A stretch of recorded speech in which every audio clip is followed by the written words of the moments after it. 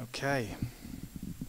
If you've all got the scripture, let's read this together. Judges 6:11 to 24. And there came an angel of the Lord, and sat under an oak which was in Ophrah, that pertained unto Joash the Abiezrite. And his son Gideon threshed wheat by the winepress, to hide it from the Midianites. And the angel of the Lord appeared unto him, and said unto him, The Lord is with thee, thou mighty man of valor. And Gideon said unto him, O my Lord, if the Lord be with us, why then is all this befallen us?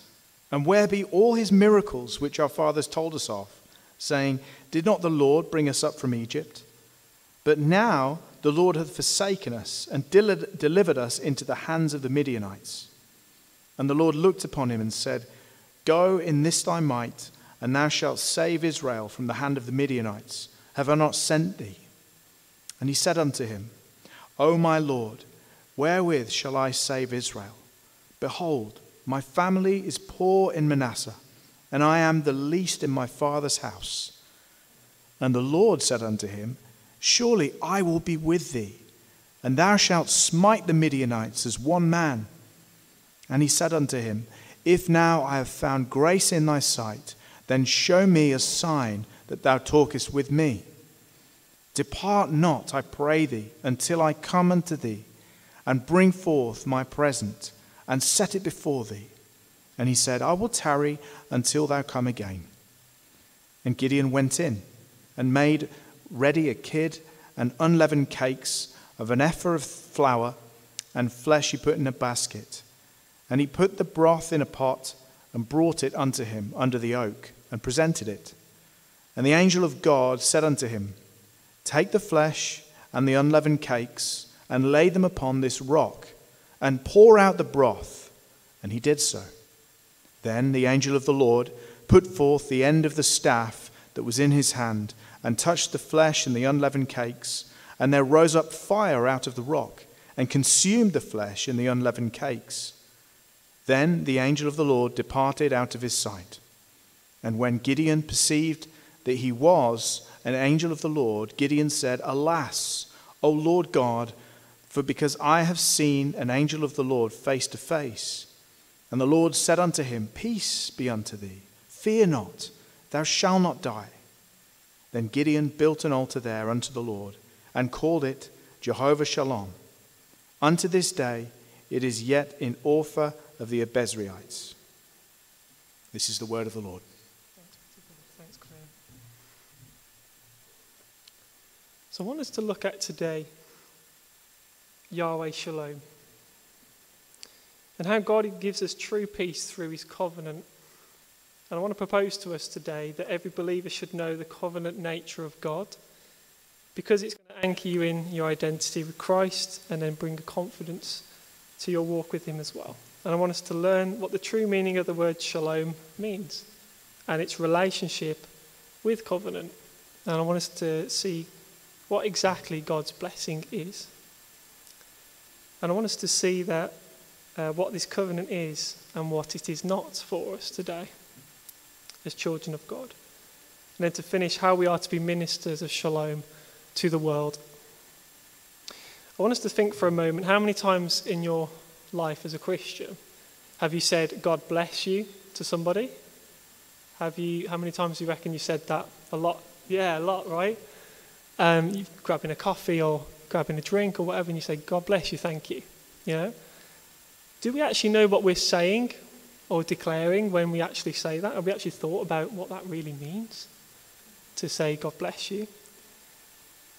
So what are we centrally asking God to bless that person with? And Yahweh Shalom is going to help us answer that question.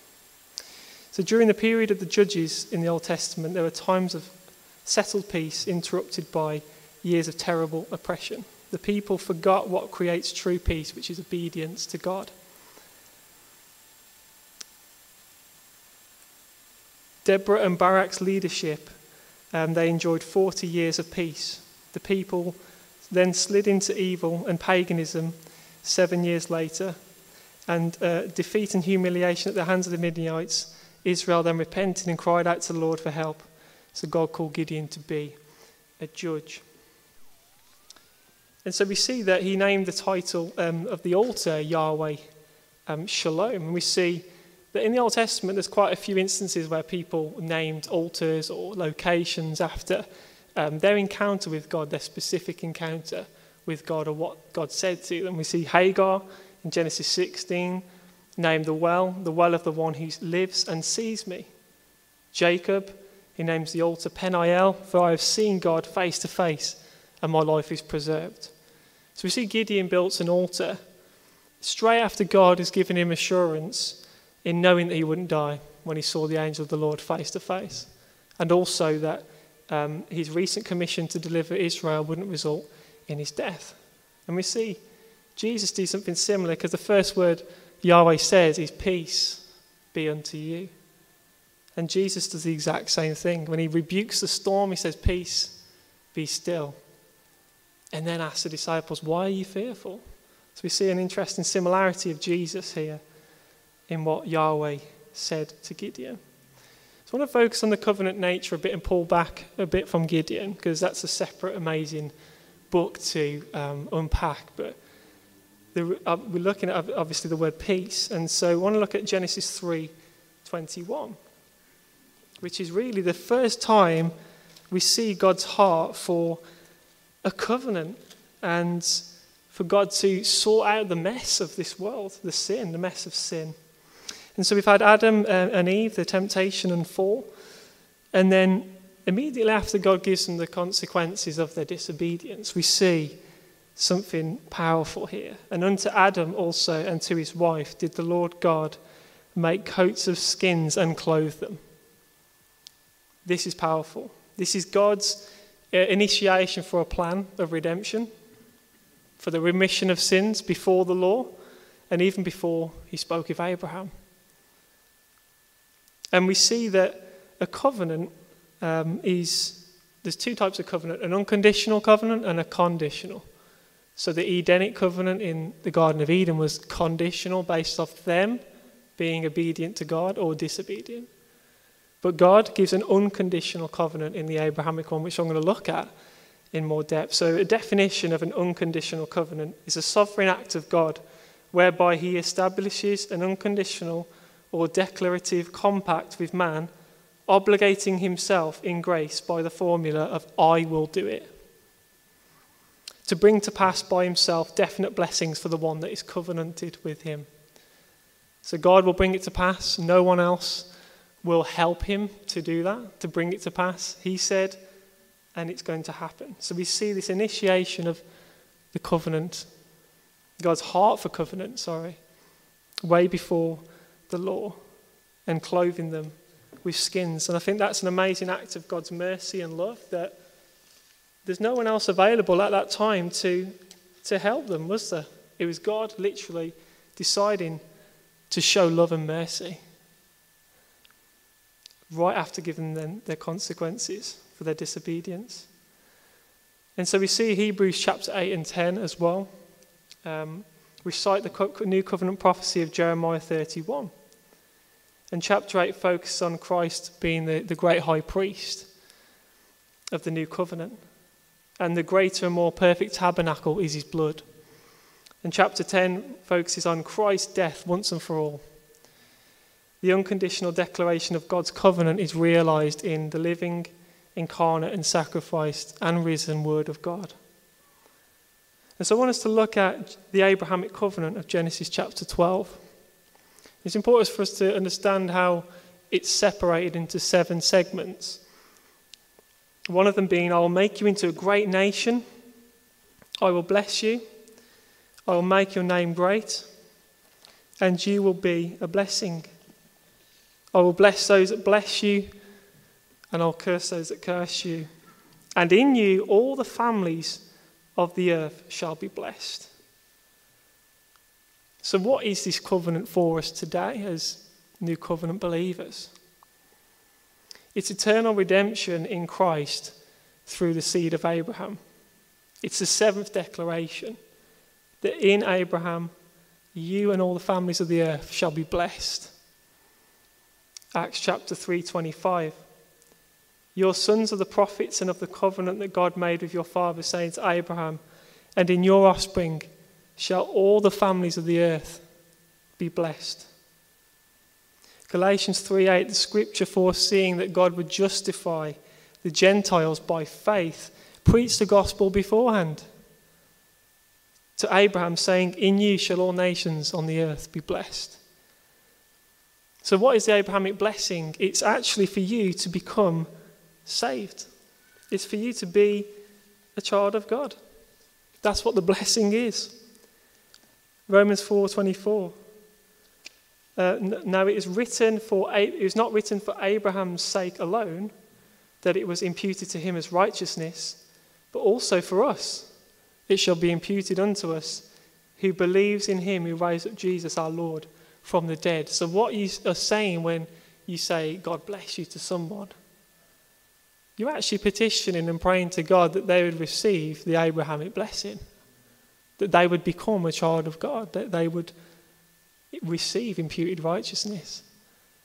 And when I found that out, it just stunned me, because that's powerful. When God bless you, you're declaring and almost praying in a sense to God that, would you save that person? God, please, would you move on their life and bring them into the blessing? And so Galatians 3, for it is written, cursed is everyone that hangs on a tree, because Christ redeemed us from the curse of the law, being made a curse for us, that the blessing of Abraham might come on the Gentiles through Jesus Christ, that we might receive the promise of the Spirit through faith. The blessing of Abraham might come upon the Gentiles through faith. So I want us to look at the word shalom. It's got so many meanings, and it's going to help us understand Yahweh better and the nature of who he is. And I want us to focus on the word and how it's going to tie into the covenant of God, God's heart for covenant. It means to be complete. It means to be safe, to be sound, peace from war, welfare, health, and prosperity. So when you ask someone about their welfare and you're inquiring about their health, like how are you doing, that's a use case for shalom. So it could be, shalom, how are you doing? How's your health? How's your welfare? It's like a greeting as well as just declaring peace over their life. But this also applies when asking about someone to do with their prosperity. But this is where God really opened my eyes. So for me to be consistent with interpreting the Bible and interpreting it logically, I must not fall to the victim of cognitive dissonance, because one of the words is that we will prosper. Prosperity is part of shalom, the definitions. But it posed a problem for me, because it was actually in favour of the wealth gospel, false gospel movement, because they rightly believe that we're a part of the Abrahamic blessing, but slightly change it and say that is the reason why we cannot access wealth. And so it occurred to me that I didn't simply look into the word prosperity in the Hebrew. And this is when the whole doctrine collapsed for me, and it is powerful. There is logic to their thinking in like false doctrines. There's a logic to it. It's not completely horrendous in how badly they interpret the Bible. So you have to just discern and ask the Holy Spirit to give you that understanding on where it's slightly gone off. So what they've done, they've looked into the Hebrew word for shalom, seen that the definition is prosperity. And then they've automatically decided to assume that prosperity is now going to be defined by the English language, not the Hebrew. And the Hebrew has absolutely nothing, zero, to do with wealth. Prosperity in Hebrew actually means to be at rest, to be quiet and to be at ease. And what are the amazing words that Jesus say?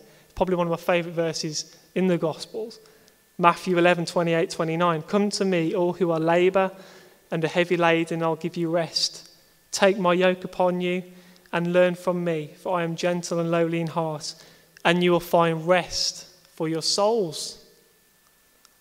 So I want to kind of reform the negative connotation, I suppose, attached to the prosperity gospel and call it the wealth gospel. Because prosperity, I'm for that. Now it really just means rest for your souls. And I want to pray for the people out there that they would find true prosperity for their souls, which is forgiveness in Jesus Christ. Colossians 2:13, being dead in our sins and in the uncircumcision of our flesh, he has quickened together with him, having forgiven us all trespasses. Ephesians 2:4-5, because of his great love for us, God, who is rich in mercy, made us alive with Christ, even when we are dead in our trespasses. It's by grace you've been saved. That is prosperity, that we are dead in our sins, cut away from God, and by his grace alone, in Christ alone, he has made us find rest. Isn't that powerful? We've got rest. We can rest in God. We're prosperous in the true definition of what it means. And so the root word for shalom, because of the etymology of the word, is how the word advances or changes over time. The root word tells us that where to find peace. Well, I'm telling you what peace is, but where do we find it? How is it realized? How is that substantiated, right? We know that God gives peace, but can it be somewhere more specific? Well, the root word says to be in a covenant of peace.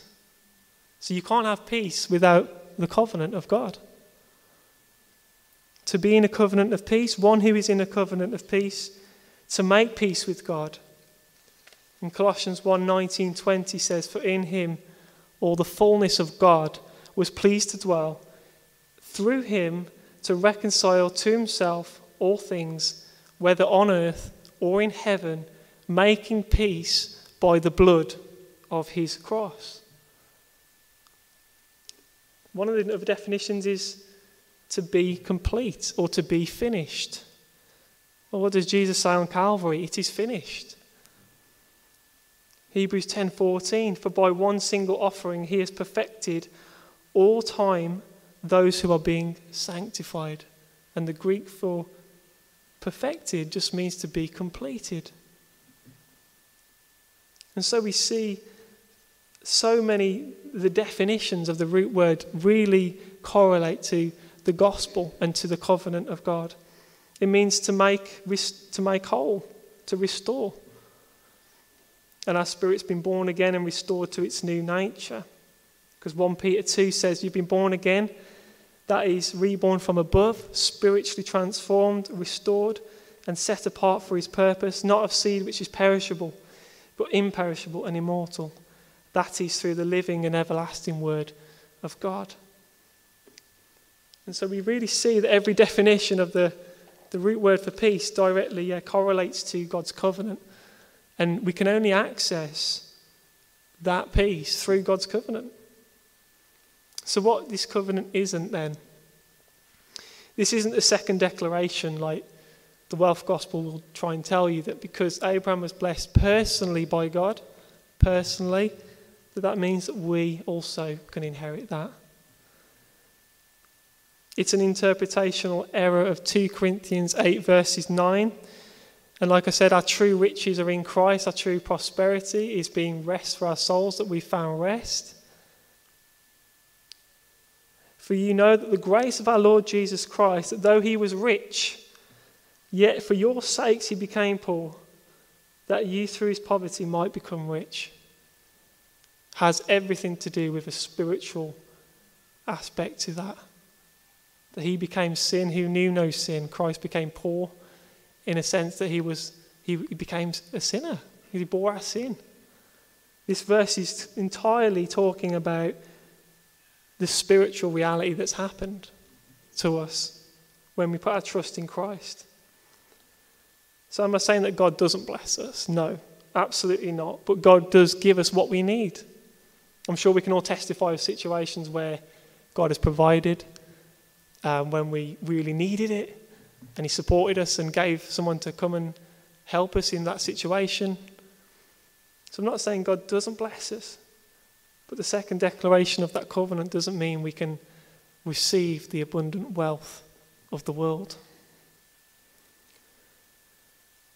And ultimately, Proverbs 13:8 says, the ransom of a man's life is his riches. That's our riches, that we've been ransomed in Christ. So the responsibility of the believer is to share that covenant peace. That peace can't come from anything else. We try and fill that peace with things of the world, and it doesn't satisfy. You only get true lasting peace is through the covenant of God. And Jesus said, blessed are the peacemakers, for they shall be called sons of God. Notice Jesus doesn't say, blessed are the peacekeepers. There's a big difference there, because John 1:12 states that we're children of God for our belief in the gospel. So is this a contradiction? Not really, not at all, because when you're a son of God through adoption, what this is saying, when Jesus is saying, blessed are the peacemakers, for they shall be called children of God, is that the fullest expression of our sonship is actually bringing the gospel to other people, so they can become children of God. They can become adopted as well. And James 3:18, the fruits of righteousness is sown in peace by those who make peace. And Jesus didn't say, blessed are the peacekeepers, because the Pharisees kept the peace. The Pharisees killed Jesus. They tried to stop a revolt and rebellion. Pontius Pilate kept the peace by ordering the execution of the Lord, and to squash a political unrest that was caused by Christ's ministry, to protect himself from Caesar. These people kept the peace. But God wants us to make peace. And how we make peace is give the gospel to people. And peace is then made unto that person when they hear about the one who brings true peace through his covenant, which is Yahweh Shalom. And so I just want to pray for a moment, and just if anyone is maybe a bit fearful at the moment or not experiencing God's peace, that you just open your heart to Yahweh Shalom, and that he would bless you today. So Yahweh, I just thank you so much, God, for the covenant that you have preached the gospel beforehand. And we thank you that we have received today, if we're children of God, the Abrahamic blessing, the blessing to be called your children. So God, I just pray you just pour out your peace, Lord, upon us today. If anyone is struggling, anyone is just not in that place of stillness, Lord, and quietness, that they'll be reminded of their true prosperity, which is that their soul is found rest, and their soul is in the everlasting arms of you, God. So I just really pray that you just bless people, these amazing people here, God, with your peace that is only made accessible through your covenant. In Jesus' name, amen.